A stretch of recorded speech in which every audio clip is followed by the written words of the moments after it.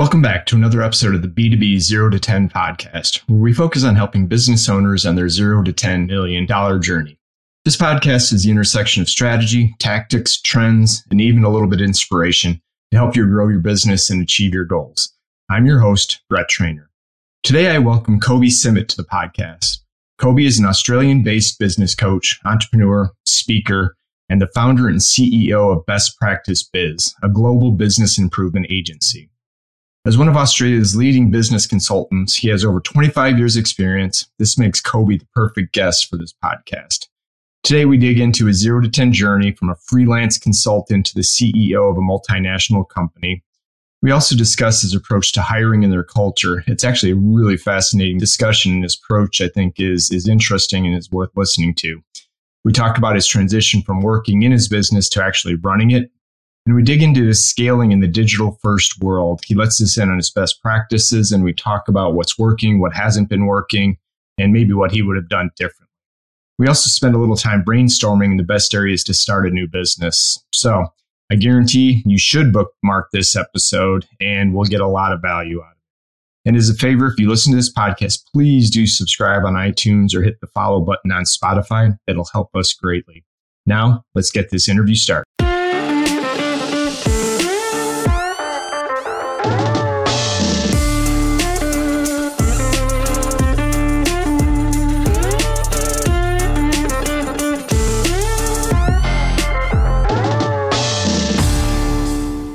Hey, Kobe, welcome to the podcast. Thanks very much. Great to be here. It's definitely my pleasure. And yeah, you can tell with the light going down in the back that we're coming international. So all the way from Sydney, Australia, or just outside of Sydney? Yeah, just north of Sydney on the beautiful northern beaches. We've got 25 of the world's greatest beaches right out the front here. It's paradise. Jealous. My first international office is going to be in Australia. So lockdown, once we finally get moved past, you look for expansion for me over into your part of the world. Yeah, 100%. I'll save you a desk right by me. On the beach, hopefully. Absolutely. We can go virtual. All right. So, Kobe, to get us started, why don't you share with the audience a little bit about your background and what you're working on today, and then I'll take us back through a quick journey of what you're working on. Yeah, awesome. Thank you. So I run a firm called Best Practice. We started that firm in 2004. And essentially what I'm really passionate about is I'm really passionate about creating organizations that are great places to work. It's about empowering leadership and empowering teams to do great work and empowering team members to kind of understand what their why is and their vision and purpose, to also have those organizations have an amazing buying experience. So I have a huge amount of empathy, and I empathize with the customer of our customers. And then the final part of kind of what I'm driven by is that those organizations become good investments. And, it can start with, a business owner saying, I'm going to start my own business. It's not always about the money. It's about working, getting up every Monday morning and being excited about the work that you're doing. And so, we have those kind of three key stakeholders that are part of our passion. So working with teams and putting team members first, working with customers and putting customers, kind of second, if you like, and then by and large, that creates a huge amount of value for the stakeholders. And I guess I've played with which order of priority we put people in, but in the wise words of Richard Branson, he says, if you put your staff first, you put your team members first, they'll put your customers first, and then it's going to pay dividends, literally. So best practice is all about anything under that vision is fair game. So we work with teams. I'm very passionate about that, and leadership development, and then individual empowerment, and then obviously keep focusing on this customer experience. So you do those things and the money comes. So yeah, we've been doing that since 2004. We rebranded to Best Practice in 2009. Initially we were a management consultancy company. My background is in management, general management. That's what I studied. A couple of different, diplomas and bachelor degrees. And I think I've arrived at this point in my career because I spent a lot of time giving people unsolicited advice. Right. And I can talk a lot. I can talk underwater with a mouthful of marbles, and put my head in a fish tank. I won't stop talking. So I think, I've gotten to a point where I do see opportunities for improvement, I can't help but open my mouth and say something. And so what I've personally been doing myself is trying to go on this journey of, well, how can I be a better coach? How can I be more influential? And so, that's where we're at with best practice. And we picked a term in 2009 that we just thought was a good idea, but now people use it every day. They're saying best practices. Yeah. So that's where we're at. So we've kind of slid into third base right at the right time with our brand, which has been really great.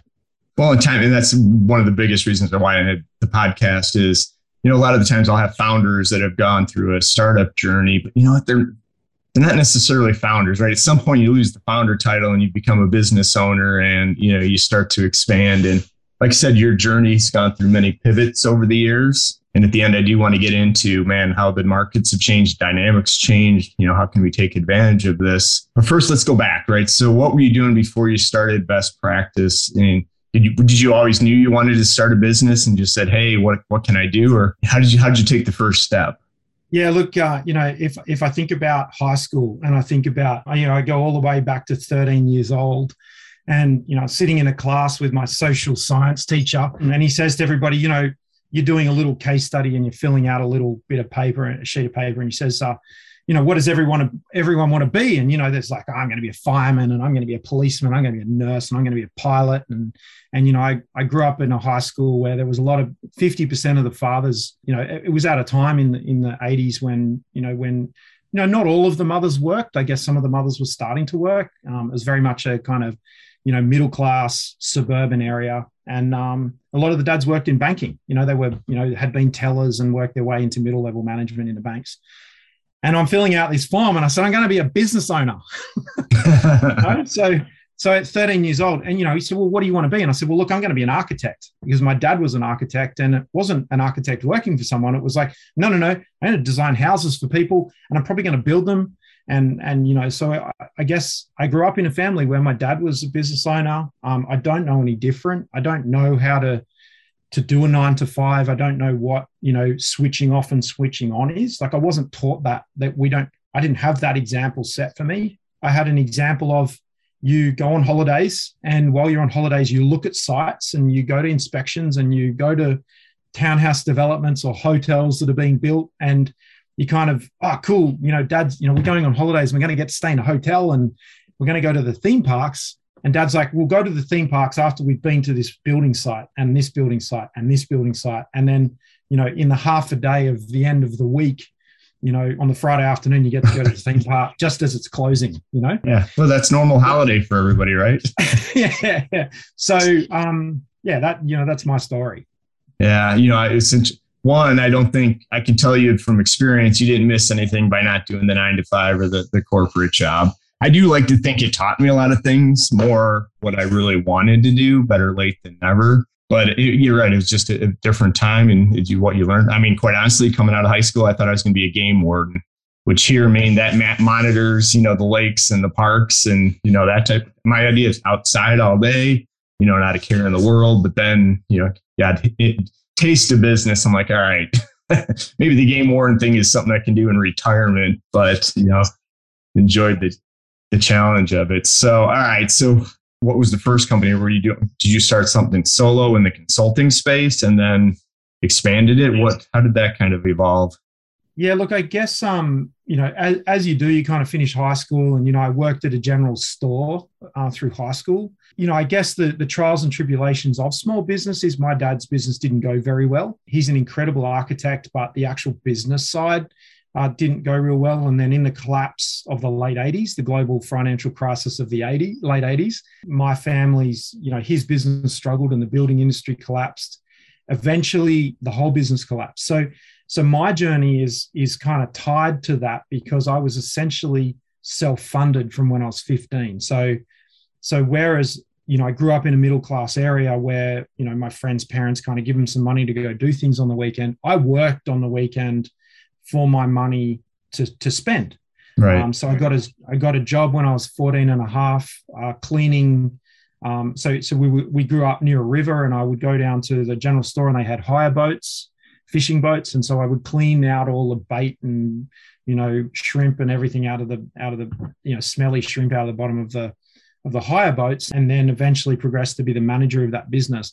So finishing high school, I started a business diploma straight out of high school because I had been running this business. And so I literally, it was natural progression for me to go do that. Because I'd been working as much as I possibly could, school holidays, afternoons, weekends, I didn't study at high school.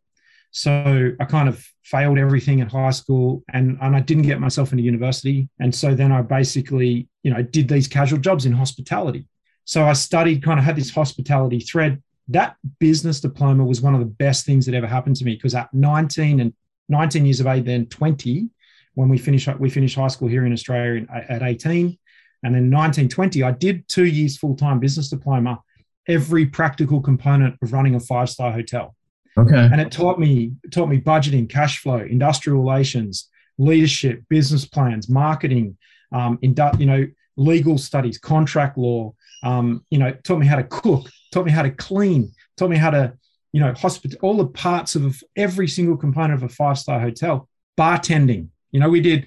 Really funny story. We did wine appreciation studies on a Friday morning. Friday morning. Okay. On a Friday morning, which made team building and negotiation skills on a Friday afternoon really interesting.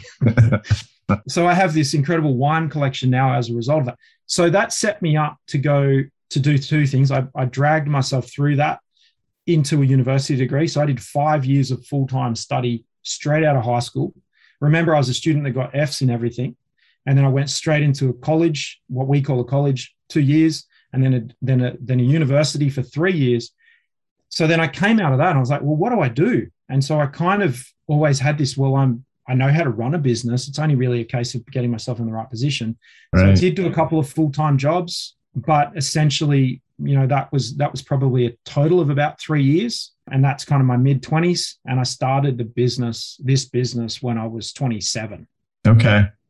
And was there an idea? What was I always keep it super simple, man. What was the problem you were looking to solve initially? What was the opportunity?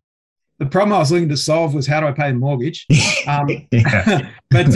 Look, I just was freelance. So I literally my business started as me as a solo consultant with business advice, writing policy, procedure, setting up systems in business. And I had a little bit of experience kind of in part of the full-time job I had. They're not notable, the jobs that I did. They were kind of just with a couple of different organizations, at the coalface, and then systems and process kind of stuff.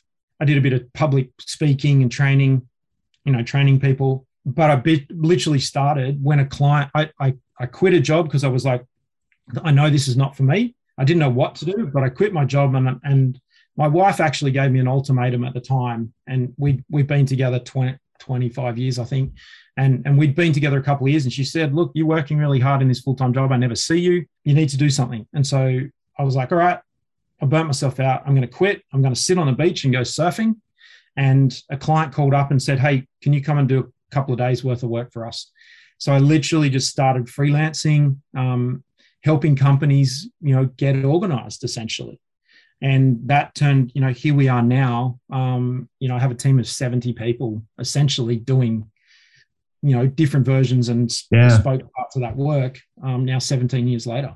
That's awesome. Congrats on that, by the way. I know I'm sure it wasn't easy along the way, but I love those that start kind of organically, right? Or I just had a guy who started building a workflow company because he had a certain consulting business that he started, not too dissimilar to what you did, but then it's like, man, us managing this is a pain. Couldn't find it in the marketplace, so he's now started a software company. And I just love that because I love those stories. Nothing wrong with, hey, I'm out of college. I've got an idea. Let me go raise $2 million and see if I can build something. I don't know. Maybe I'm old fashioned, old school, but I like the stories where you start and you build and it makes sense. It's something that you're tied to. So kind of curious, as we say, there's no overnight success, 10-year overnight success in building. And, you and I have talked offline before about, even 10 years ago, 5 years ago, how you build and scale a business is very different than what it is today. So one, I do want to go back a little bit because I love kind of the tipping point stories when it's you can bring in business, you're in the middle of everything, right? So I like to say that's the one-to-one journey, right? One-to-one sales, everything's one-to-one. We can bring and get it through. But then when you go to one to many, right, it creates, most companies don't actually get to the one to many because they can't figure it out. Or if they do, they can't figure out how to process and get all the work done that they've done. So kind of curious if anything you learned or you got right when you're first starting to scale, had to bring people in, you had to connect with more customers. Yeah. Does that make sense? Yeah. Yeah. I think, I can't remember if I told you this story offline, but like in 2008, my wife gave me this ultimatum. She had been at her full-time job for 10 years and she got what we have here is called long service leave. Okay. And so you get, you make 10 years in the Australian environment, and then you get, you essentially get 3 months off. You get 3 months of pay. So you can take a 3-month break, or you can spread it out, whatever, you can do it, kind of work with your employer and say, hey, I'm going to take this. My wife's a traveler. She's a backpacker. She's got to be out. If you say, hey, pull out your spreadsheet, let's plan an international holiday, she starts getting twitchy. So she says to me, look, I've got my long service leave coming up. It was about June 2007. And she said, in next year, after we get through the holiday season with summertime in the Southern Hemisphere, Christmas, she says, I'm going to take off and I'm going to go and do South America. And I'm going to travel down the west coast of South America. You can come or you can stay home. So remember, this is 2007. I started the business in 2004. I'm 3 years into it. I'm like right in the thick of I'm in everything. I'm doing 80-hour weeks, 90-hour weeks. It's just my head is totally occupied with it. We had bought our first piece of real estate. We were looking at our next piece of real estate. I got team issues. I got people starting to grow the business. And she says, I'm going to go on a 12-week holiday. I'm like, oh my God. So anyway, I'm in an airport and I go in. One of the things I've always done is whenever I'm in an airport, I go into the bookstore and I will buy 3 or 4 or 5, whatever I can fit in my carry-on bag, books, business books, whatever's being marketed. I just buy them like $30, $50. I'll go in and spend $200 and I'll just add them to my library. I'll read them later. Anyway, I go in and I see this book on the shelf, How to Grow Your Business by Taking 3 Months Off. And I'm like, perfect timing. So there's a signal. That's the signal. That was the tipping point. Now I don't even know where that book is now. It's around. I've got to find it and add it back into my library. But I was like, well, it's obviously you can achieve it. So what I did was a couple of things. The first thing I did, and if you're a business owner listening to this and you want to kind of say, hey, I haven't had a holiday, I focused on building up the cash in the bank. And so literally, this is simple stuff, right? I just went, right, if I make sure there's enough cash to pay everybody's wages and salaries while I'm away, enough in the bank, then they can kind of sit and do nothing, right? And they're still employed. They can kind of answer the phone. They'll be there. They might break things and make mistakes. Okay, that's fine. But if there's enough money for 3 months of trading in the bank, we're okay. Yeah. So I did that. I basically went, okay, build up the cash balance. So I calculated the wages and salaries at the time, which was probably peanuts compared to now. And I said, right, let's make sure, and it might have been, $20,000, $30,000, $40,000. I can't remember, but let's put that in the bank. So I did that. Then I just went on this selling spree and I just made sure that I sold everything, set up so many projects that they literally had 12 weeks worth of work ahead of them. And so there was money in the bank, there was projects to do. And so I was like, great. They're literally wages and salaries are covered, projects are covered, they're set. And then I got this notebook, this black notebook, A4 shaped notebook with spiral bound. And I wrote the book of 50 things to do. And I left them with this enormous to-do list. And I said, if anybody has got nothing to do, open that book and do the things like work through the list. So I came home so I took 3 months off. I went to South America. I went into our local telco store and I said, I need a mobile phone that's going to work in South America. They're like, there's no cell service over there. It's a third world country. And I got there and so I went, all right, well, I won't take a phone. So I literally delegated 100%. So I think that's the lesson for small business owners, particularly who want to scale, is you've got to delegate and elevate. You've got to do less to be able to do more. Like it's not just do more, do more, do more. And that's the mistake that a lot of small business owners make. And that's the tipping point. 100%. You've got to do less to do more. So less then more. So you've got to clear your calendar before you can fill it again with stuff. So I got to this point where, and I want to tell a long story, but blend in some lessons. So then I was like, right, off we go. I get to South America. There's self-service everywhere. In fact, it's better than Of course, I could have had a mobile phone. I could have been talking, anyway. So it was good for the business. I came home, and that was the day I got home was literally the day the global financial crisis of 2008. Oh, right. Yeah. So I didn't realize at the time, like I came home and we had no work. They had done all the projects. They had spent their wages. We had good accounts receivables, so we're collecting money, but we had no one any work to do. So I was like, that's okay. So I literally had to go back into sale mode. What I realized, I hadn't delegated sales. I hadn't employed a business development, sales, tendering, kind of person. That was kind of the last thing. And I didn't think about that because I never thought about the fact that, so we went, in the next 6 months after that, we hired our first salesperson, and our sales team now is like 10 people. We got a marketing team of 10, a sales team of 10. Where we are today is I'm really looking at, what's in the crystal ball and what's over the horizon. But yeah, I guess those are the lessons is, you've got to do less to be able to do more. You've got to be able to grow, you have to prune, like if you're doing gardening and you're growing hedge in the garden, you've got to prune it to shape it to how you want it. You let it grow, you see where it goes, you prune it back, you let it, and if you want your hedge to go up, you've got to prune the sides to get it to go tall. So I think that that's a couple of lessons. So for me, we then go, okay, we look across the organizational chart. We start drawing an organizational chart and saying, okay, what positions have we got? Whether it's a football team or a baseball team, or we look at the positions on the field now and we say, okay, well, where have we got strengths? Where have we got weaknesses? And now I run my business exactly like a sporting team. Interesting. Okay. No, it makes perfect sense, right? Your strengths and weaknesses, where the production's going to come from. And, that's it. I don't know if ironic, but one of the funny thing is when I meet with owners and even founders is they start to think about, hey, when I start to scale and where do I need to add resources? Maybe that's my process side that I've been in forever, thinking about, hey, from, the buyer enablement or sales enablement to customer there. To me, it's a process, right? That's right. And you look where the bottlenecks are. In some companies, it's the delivery. So if you're a training organization, you have to deliver and do these things.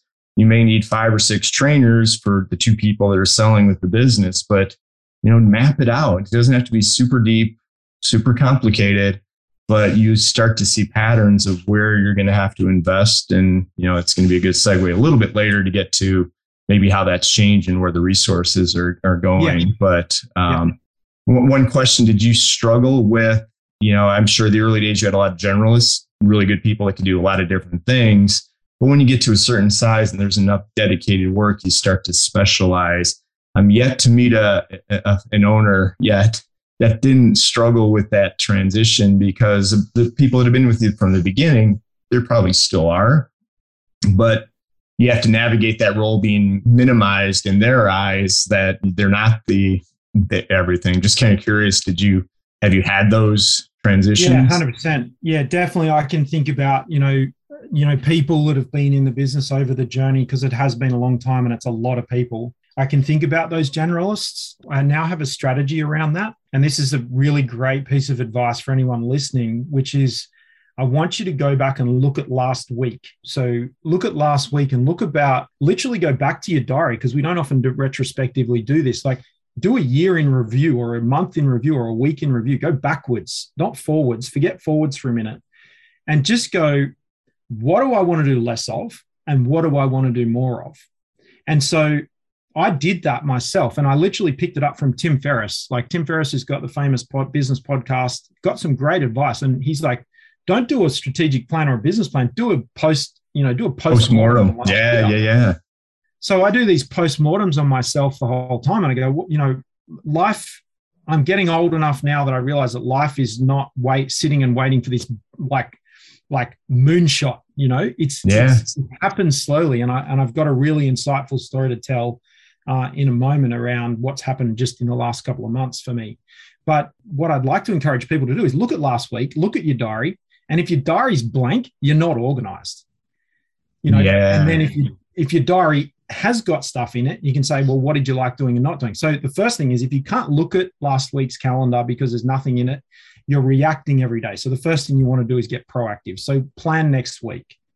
So every Sunday night, round about between 4 and 5 o'clock, I sit down, I crack a beer, and I go, right, let me just check my week is set up properly. I've got all, and I look at the blocks in my diary. Like I literally have a second screen next to me right now, and all of this week and my life is planned 6 weeks in advance. I have the beautiful advantage of having an incredible assistant, and she manages my life. My wife and my assistant talk a couple of times a day. I talk with her a couple of times a day. Perfect. Yeah. And so there's a really good, she works remotely. She lives 1,000 kilometers from where we are. She's moved to a beautiful beachside location just south of the Gold Coast.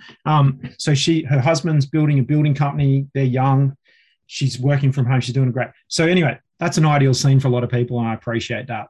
But in the postmortem of last week, I can look at last week and I say, what did I do? I'm having too many catch-ups with people. I'm having too many little like 1 hour meetings. And so I said, look, going forward, change every 1 hour meeting to 25 minutes.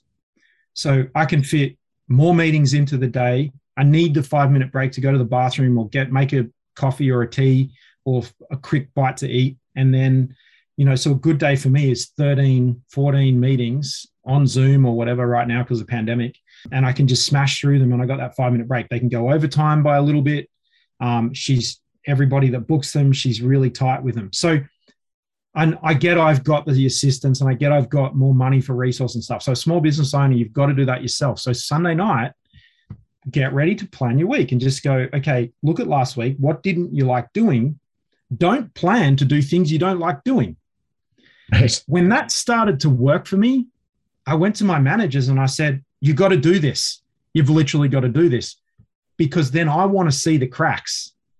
And so we have this agenda item with our monthly managers meeting where we say, I want to know, frankly, you've got to be really frank about what you're failing at, because they know that I'm coming in with a resource where they're frankly failing, where that thing is their strength. And so if we've got, like, if you think about a high performance team on a field, if you've got two players and there's a weakness between them and a crack between them, you're going to put something in that, like you're going to move the team into defense. You're going to move the team into offense. So you've got to manage your team. And then you've got to, the advanced masterclass on this is then you've got to look at your competitors. So as a business owner, there's two things. You've really got to be managing your own process. But if you relax, your competitor will attack. Yeah. So you've got to be, we in business, we talk about competitors, but we fail to realize that it's the team on the other side of the field who's attacking. And if you don't do the right thing by your customer, your goal, then your competitor's going to score a goal. So if there's one sale available, you get it or your competitor gets it, you don't want to lose that sale to your competitor because it has a doubly compounding effect. Anyway, that's a separate discussion. So the tipping point for me was delegate and elevate. And the tip here is look at how you're drifting. You drift towards the things you like doing and you drift away from the things you don't like doing. So as the leader, the founder, the entrepreneur, even a manager, if you're listening to this, look at your team around you and look for the cracks and don't say, hey, you got to fill that crack. Let them go. So I literally untie the rope and I let people drift. And we talk about this. I say to the managers, to their teams, watch where your people are drifting. Let them drift in that direction. Keep saying to them, what do you want to do more of and what do you want to do less of? And then hire for the less, because then when we're going into a recruitment phase to grow the team, we say, we've got a whole bunch of people who don't want to do this task. Are you passionate about that? Now, if someone walks into an interview and goes, why don't they like doing it? I don't want to do it. It's like, you're not the right person. See you later. Next. And they say, I can't believe they don't like doing that. I love doing that. Okay, you're hired. Right. I actually love that process. And I've never heard, you've taken it to the next level, right? Because I do, right, review your day. Actually, I don't think a lot of people do the postmortem from the week before and look ahead. But then two, you're right, man. We got to double down on people's strengths and strengths on what they like to do. And there's always somebody who likes to do something that you don't. Absolutely. And that transition must have been hard, but it's got to be unbelievable rewarding for not just you, but the team to be able to do what they want, right? The easiest way to create a great culture is just let everybody do what they want to do. Right. So hire people that, like, you got to get stuff done. So I did have this transition, like about 10 years ago. I went, I hired a management consultant, come in, help me. And this management consultant was, you've got to hold people accountable. You've got to write policy and procedure. You've got to have system and process. Put all the graphs on the wall, and everybody needs a job description. And if they're not doing it, you counsel them and you performance manage them. And I was like, I fell into that trap. It's sure. Like, stay on your post, stay in your position. Everybody's got to have a post and stay on your post. And then, funny story, I read this book by Seth Godin, great author. If anyone listening is not following Seth Godin, follow Seth Godin. And Seth Godin, in one of his books, he says, don't tie the cow to the post. And that's what I was like, you hear business owners say, let everybody have a long leash. Don't have a leash. Take the leash off. Take the leash off. It's hard. I hear everybody, and it's easy for me to say this because, I paddled hard, and I caught the wave and I'm surfing and I've got like the best wave, on the planet right now. And it's amazing. And it doesn't come without hard work and the lessons. But I guess my strength that I have for the audience is I can break these things down and tell the story and make it look simple. What the audience, what you guys listening have got to really think about is, okay, how do you break that down? How do you analyze that? How do you build your confidence? And I do offer to everybody, if you need to send me a direct message to have me help you build the confidence to make this leap, I can show you the stepping stones across the river. There is a raging torrent, and I can show you where to place your feet on your journey and the steps that I took. And, the mistakes that I made were, forcing people to do things they don't like doing, thinking I need to hold everybody accountable. It's ironic how counterintuitive it is. It's literally the opposite. Yeah. No, again, back to my time in corporate America, 100%, right? We had everybody's accountability, build silos, handoffs, and just everything that's wrong with companies. What you could get away with it back in the day, especially on the B2B side, because everybody was doing it. And like I said, when I came plus side of the pandemic, if anything, it's created a bunch of new opportunities. As crisis creates opportunities. And I think the way you're building that team, you're ahead of the curve. And, with this podcast being the 0 to 10, right? Most of these companies and teams are either just starting or in the process. Now is the time to do this so it can go with you versus trying to rebuild. It's almost impossible. So no, I love that advice. And first time I've heard it to that level of detail too, which is cool. Yeah. So the final disclaimer is, what if I've got someone who wants to do something that we don't offer? What do I do? The best thing that you can do, most founders, entrepreneurs have got huge networks of people. The best thing you can do is to work your network and say, you know what, I got to get this person out of my business as quick as possible. And I want to find them a nice home. So it's about sitting with that person and saying, look, I'm sorry, but we've got this work here that I get you don't like doing. And there is the work that you love doing or the thing you want to do that's in other organizations. And so just tactically what we've been doing with people like that in our team lately is we run a one-on-one session. We get on LinkedIn and we search the skill set that's attached to what they like doing. And we show them the companies that currently employ people doing that thing.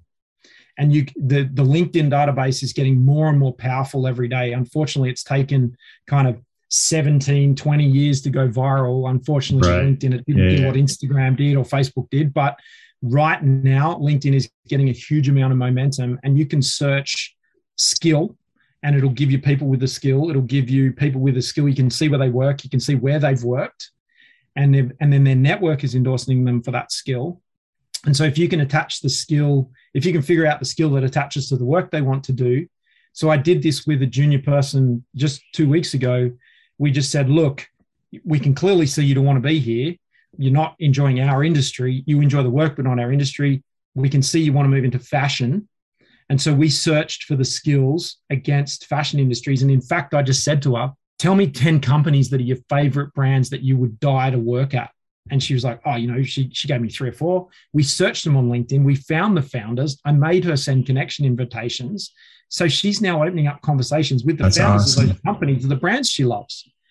So then she leaves. We're on good terms. There's no bridges burnt. I'm patient. I can let her go through kind of recruitment processes. That's happening right now. I'm not going to name who the person is, but sure. We've done it 3 or 4 times with people. And so we offboard them really quickly. And then you've got the amazing opportunity to go back into the recruitment process and go say, okay, you are everyone listening, you're the smartest you've ever been right now. You're the most experienced you've ever been right now. And you've got to keep improving and you've got to have new versions. And so your recruitment process is going to be, every time you go through it, you're going to get better at it.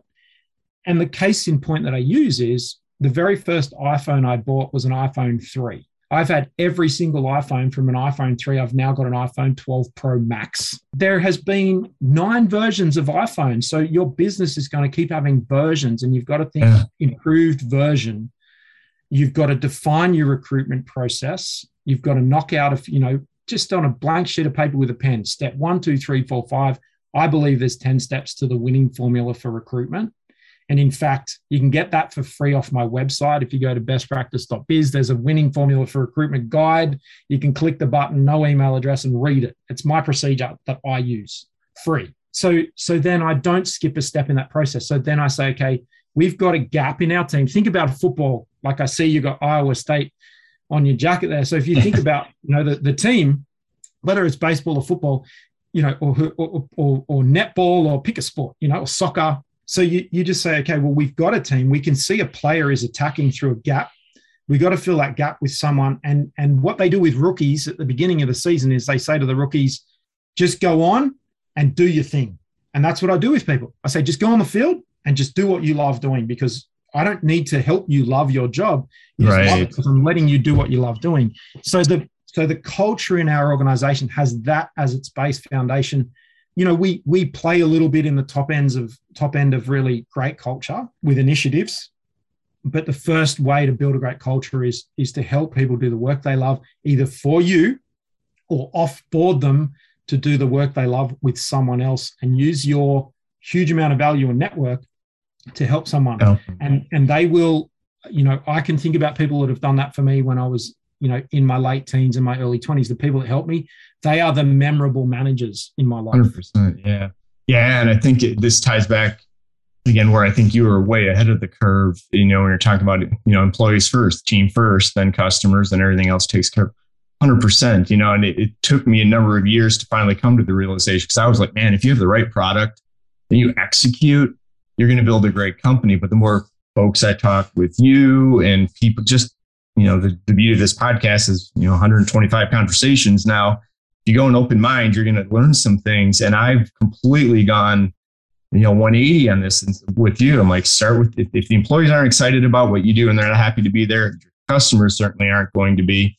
And then where's the business going to go? Yeah, and you can out execute, but I think you're working twice as hard on the same process. So yeah, I've been kind of enlightened in the last few years with the importance and how badly most companies do what you're doing or don't do it at all. So, and even to tie off of that, the folks that have gone through and you've helped them find out, they're going to tell 100 other people how cool that was, that they help them get into their dream job. And they're like, that's a place I'm going to want to work. So yeah, I think it's going to pay off. It probably already is paying off for you, but just as you scale. And then there's people who can say that's not scalable. I'm like, yes, it is, right? Because you start bringing folks in that have that mindset and it keeps repeating itself.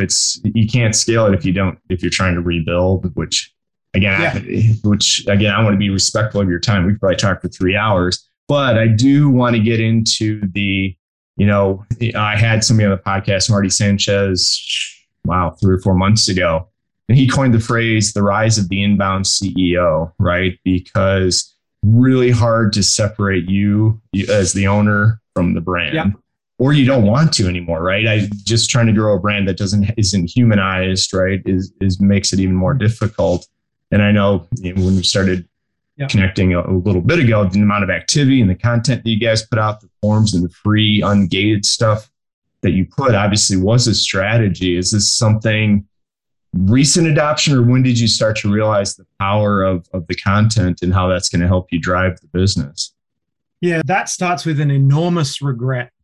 Okay. So my son was born in 2011, and my wife at the time was our marketing manager for a short amount of time. So we went on that big trip, and then she came back, and she actually resigned after that trip, resigned from her job about probably 6 months later. This is 100% my responsibility. I'm not blaming anybody. It's my fault that I built our first website. I built on Dreamweaver. I wrote the HTML code. Yeah. This is, so we're talking kind of late 2004, early 2005. I launched the website using a dial-up internet connection. We're talking like kilobytes per second, not megabytes a second. Yeah. And it would take 6 hours to upload the website. You make a change, and I was I was in there making changes, and I kind of like, this is about, perfect is the devil as far as business launching is concerned. Like, you just don't go for it. You've got to get version 1 and version 2 and keep, basically you got to be working on the engine of the race car while you're racing it, You got to have your fingers in the fully operational cylinders fixing things. But so what we hired somebody, and we started to build a marketing team, and they were great people and did great work. But one kind of thing that I regret doing was we switched off Google AdWords because the team weren't happy with how the website looked to represent the brand. And kind of we had this 2-3 year project to kind of do and relaunch the website. And so they weren't when I left them to manage that, weren't confident to point our AdWords at our dysfunctional website. So I just went, okay, and so my fault was I didn't kind of get in and say, no, we've got to keep this running. So I regret not going really hard on AdWords really early. So how that plays out today is that with social media, I went really hard on YouTube about 6 years ago.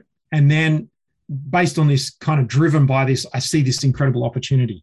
And I do see a long way over the horizon. I'm going to see what's happening. So right now, my piece of advice to everybody is I really regretted not going hard on Google. And the way that I felt about Google AdWords is the way that everybody listening to this feels right now about TikTok. Oh, interesting. Okay.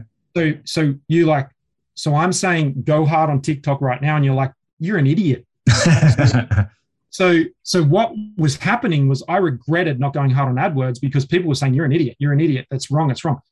AdWords now, we spend between $25,000 and $50,000 a month on AdWords, Google AdWords. So, and when you're the ad, just to clarify, it's not all transactional ads by now. It's more creating the awareness. Brand awareness. Okay. Brand awareness. And so if anyone is contemplating TikTok and you're like, it's for 12-year-olds doing dances, it's not. They've just brought out their ad product, and the ridiculous amount of organic reach you can get right now on that platform is incredible. So what AdWords was doing was, if you spent money on AdWords, your website would get an artificial lift from an SEO perspective. And so my website wasn't getting lifted, and I wasn't spending money on AdWords, and I regret doing that. So anyway, long story short, we went really hard 6 years ago on YouTube. We basically did a video every single day for about 4.5 years. We've kind of backed off. That's crazy. We went hard again last year at the start of the pandemic. We went live twice a week. So we have this 1,000 video strong YouTube channel. Now what we're doing is we're lifting some of those videos with YouTube advertising. So we're lifting the views.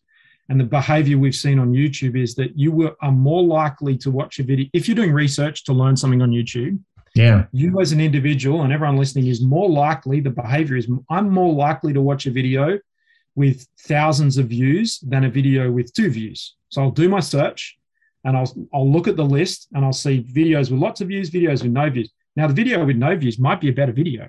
Right. The presenter might be more influential. But social proof of numbers of views is, well, it's got lots of views, it must be good. Right. Yeah. Now, right, wrong, or indifferent. You're right. Artificially, you can inflate that. Yeah. So what we do now is we take our videos, we test them with our email list, we test them with our audience. We've been practicing a lot. there's thousands and thousands now of videos. There's about 1,000 public videos, I think, on our channel because we're playing with them. What we now do is we artificially lift the views with advertising. So we basically put it as a pre-roll ad. We look at what other people are searching and we serve our video over the top of, people I'm going to make money on YouTube. I'm going to turn on ads. So I take that opportunity. I run my video in their ad slot. They get a bit of money. Great. It's a similar topic. And so I'm getting my sales videos, my marketing videos, my advice videos to lift in terms of views. So then organically, they still sit there and people will watch my videos. And so it's like a turbocharge to the process. I don't know if I've answered the question, but digital strategy right now is the internet is giving you the opportunity for your catalog to be open for your customers to look 24/7. And I think if you're ignorant to that and you ignore that and you are taking time, so what does that look like? You should, as a small to medium enterprise operator, you've got to be editing your website daily. And if it's not daily, it's weekly. And what is that? A blog article once a week. Keep tweaking the words. One of the hardest things on websites I've found over the years is to write all the words and have it as influential copy, Yeah. And so you've got to resource that. So as a small to medium size enterprise, you have to invest weekly in a person, a casual, a contractor, a consultant, an outsourced person to be on your website, updating it every day, because your neon sign, it's nighttime everywhere in the world. It's Vegas. All the time. And it's daytime everywhere in the world all of the time. And the internet is everywhere in the world. So whether it's your neon lights are on 24 hours or your front door is unlocked 24 hours, like it or not, there's only about 4 hours, literally, I think for you guys about Saturday night before our Monday starts. So there's really only, there's only kind of the weekend's only about 4 hours, I think, if you actually look at the whole time. Global time zones, yeah. It's interesting. No, it absolutely right. And I think that's where a lot of the big misses are is, hey, I want to start scaling. I'm going to hire more salespeople. I'm like, man, yes. But if we've talked, that's 1-to-1 and hand-to-hand combat, and every salesperson can hit their quota and do really well. Really hard to scale a business one-on-one. You've got to do what you're talking about is get, again, my super simple, get known, get leads, get customers, keep customers, right? That's where right. Most of these small businesses struggle is get known, right? Even I, as a small business, can do a much better job of, raising light. Yeah. I had the hype man on, Michael Sheen, he wrote the book, The Hype Book. And he's like, do you really have a good product if nobody knows you have a good product? I'm like, that's really fair. And I know there's changing and moving parts and how to do it. But again, it's just getting out there, you coming on this podcast, talking about your business. I had Norman Crowley, who's an entrepreneur out of Ireland.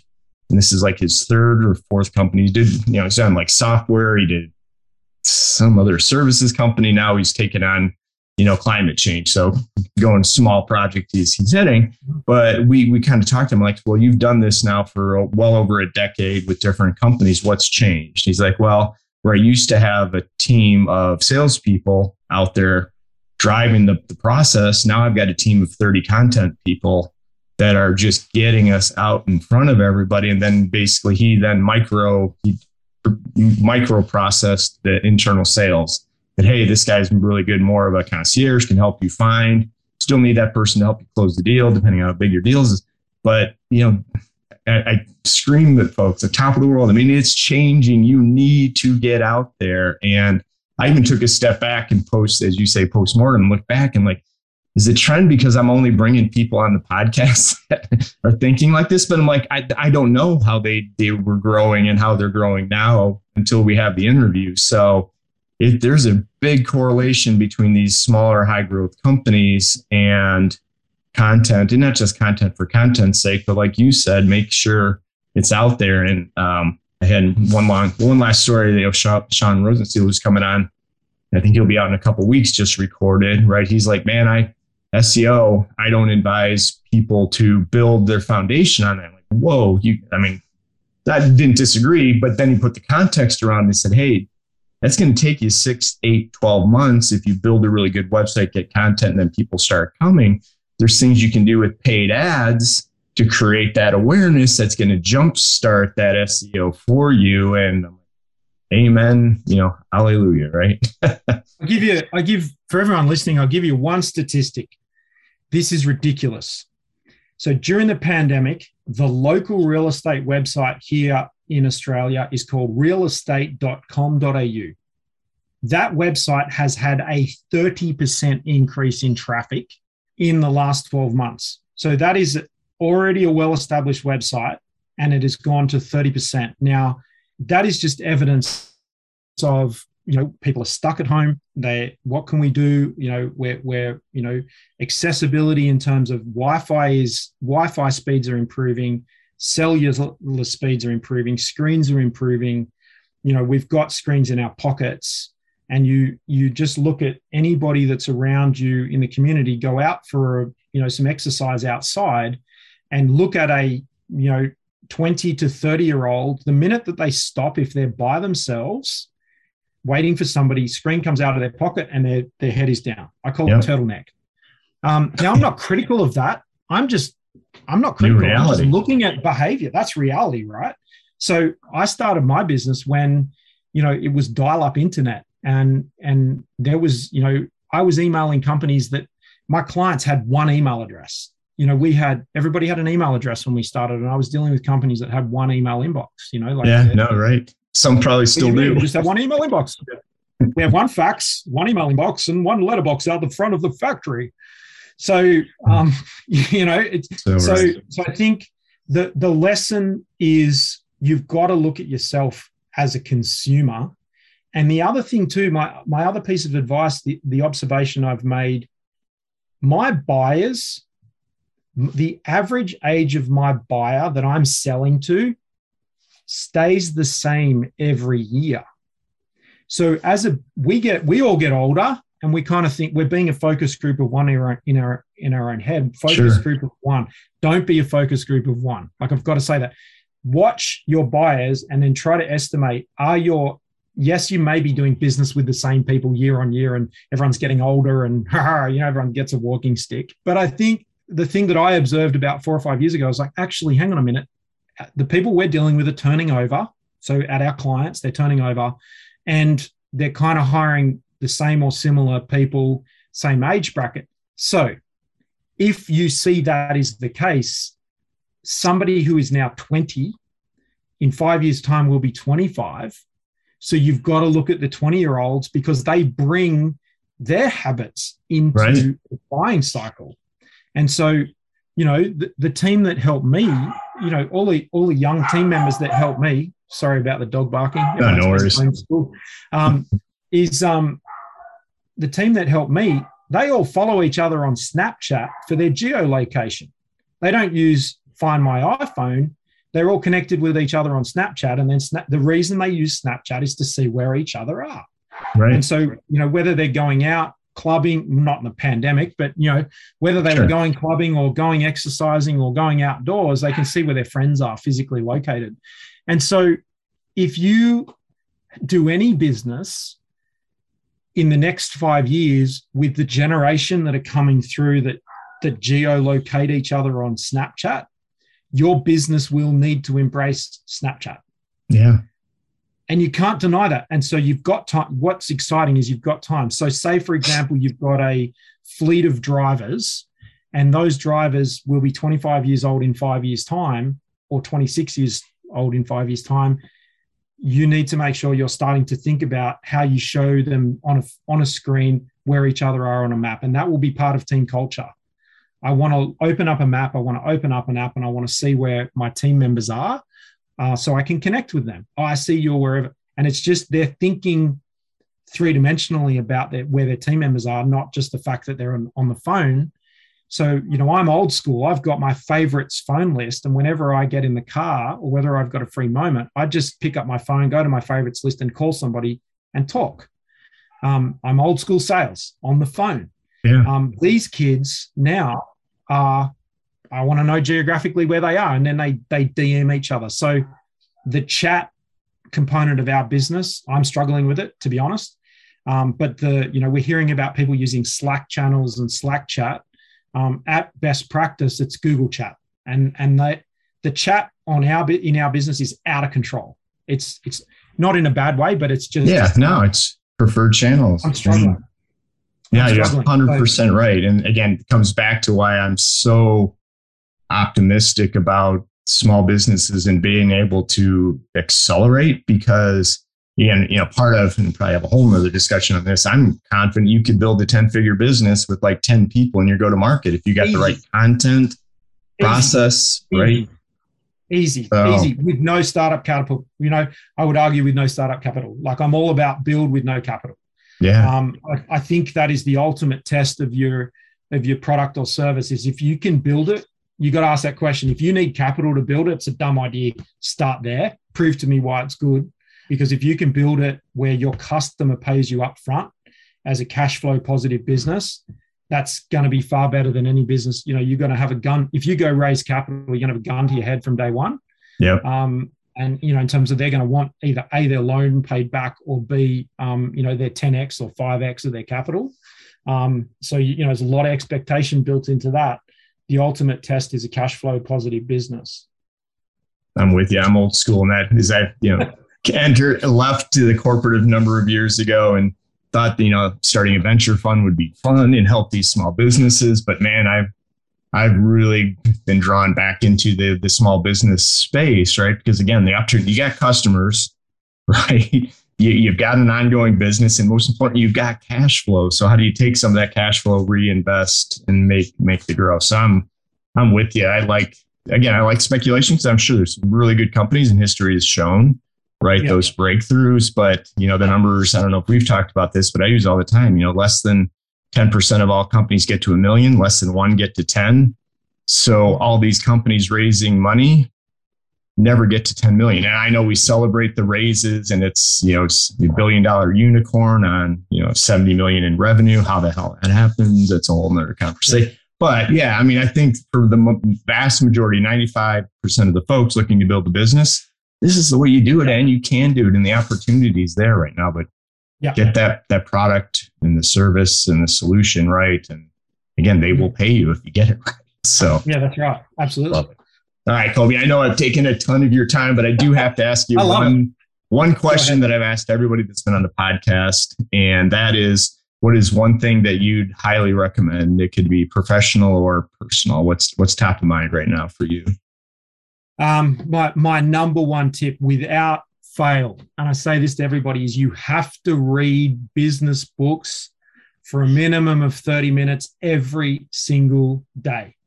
And if you're someone listening earning a wage or a salary, if you're somebody running a business, I guarantee you will double your income if you read for an hour for 365 days in a row. Because what's happening to me, and I'm evidence of this, is that last year during the pandemic, I literally had some really tough challenges to solve. How do we keep businesses open? How do we keep people employed? How do we still make profit? How do we do all those sorts of things? And I literally had a book on my shelf right here. I sat at this very desk, and it solved. I literally read a chapter of a book that saved me $1 million. So my number one tip is, I wish that someone had given me that advice when I started, because I kind of dabbled in it and I bought books here and there. But, and you saw me do this the other day, we're talking offline, like we were having that great chat. I literally bought those 4 books straight away from, a combination of Amazon and eBay. So eBay is really good here in Australia for I like to buy secondhand books. Like, I think environmentally that's the right thing to do.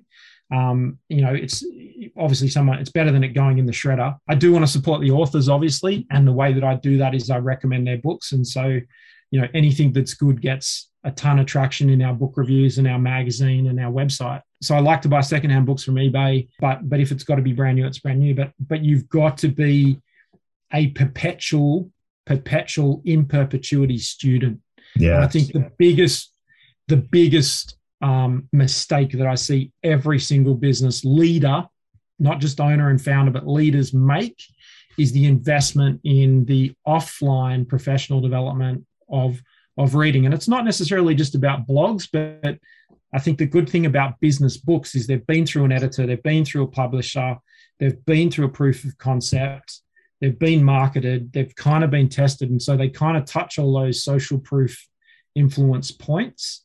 And as an advocate for that, I'm sitting right here in amongst a huge business book library. My studio in our office has got over 500 business books in it.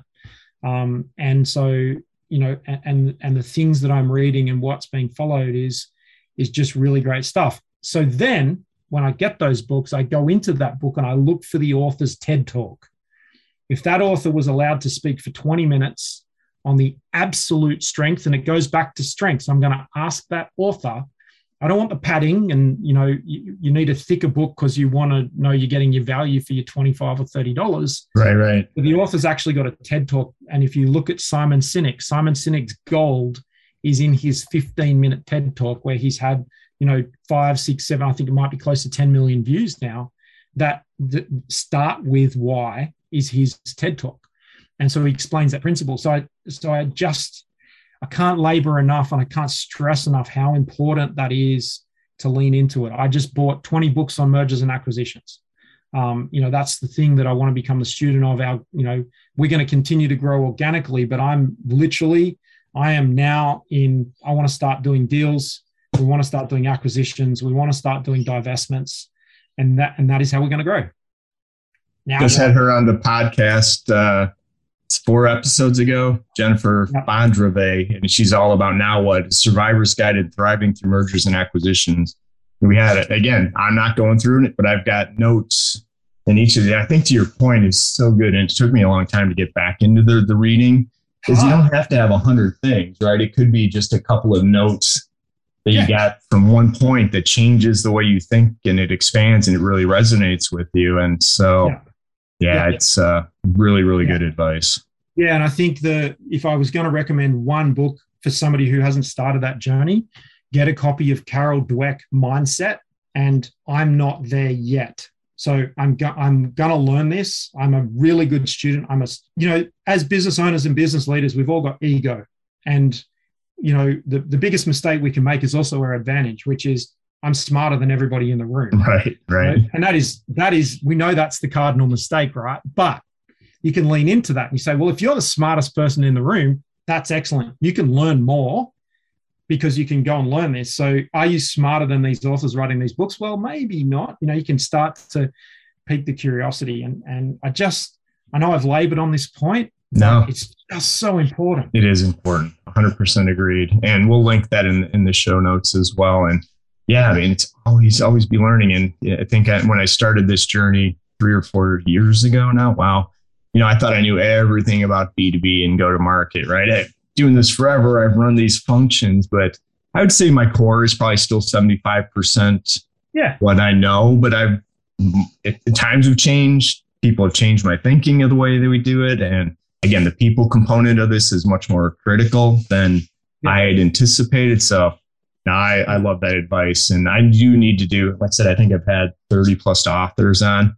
I did actually take from our last chat. I'm starting to map out how do I do a little book review video of each of them as they come through, because like I said, I read every one before they come on, so I can give you at least my 2 cents on it. So Kobe, thank you so much for doing this. I do want to have you back on for a part 2 because I just think there's so much value. But in the short term, yes, people go check out his content. It's unbelievable. He gives it all away, which I'm also a big believer in, which changed my thinking, right? Gated. I actually had somebody on LinkedIn the other day, man, thank you for this. And it wasn't even gated. I'm like, I can't say that was my idea, but it works. Anyway, so what's the best place to find you, Kobe? Yeah, look, our website is bestpractice.biz, B-I-Z, and that's our website. You can get me at all my handles on all social media. So Instagram, LinkedIn is just at Kobe Simat, KOBISIMMAT. You can Google me. I have an enormous digital footprint, as you know. I'm really easily reachable on direct message on LinkedIn or direct message on Instagram. My email, I'm going to give it away because I give everything away. It's kobe@bestpractice.biz. So if you want to reach out to me, please do that. I do give all my content away for free because what I sell is proximity. So, and that's just the value ladder. So I would encourage everybody, like, be the person that just focus on helping people. I don't want money to be the barrier to somebody else having success. Learning, yeah. So if I can give someone a little bit of momentum, I get to brag that I helped you succeed. No, it's awesome. And again, even on LinkedIn, that's where I follow you most of the time. I got to pick it up on some of the other channels. Your content's phenomenal. So it's coming from Australia. So you get it, or if you're here in the States, you get a little bit of a delayed start, but no, it's fantastic. So Kobe, thank you again for joining us. And like I said, we'll definitely have you back on for a more in-depth conversation about the here and now, and how do we take advantage of this. So I appreciate it. 100%. And everybody go well. You're only a Google search away from success. All right, man. Have a great rest of your day.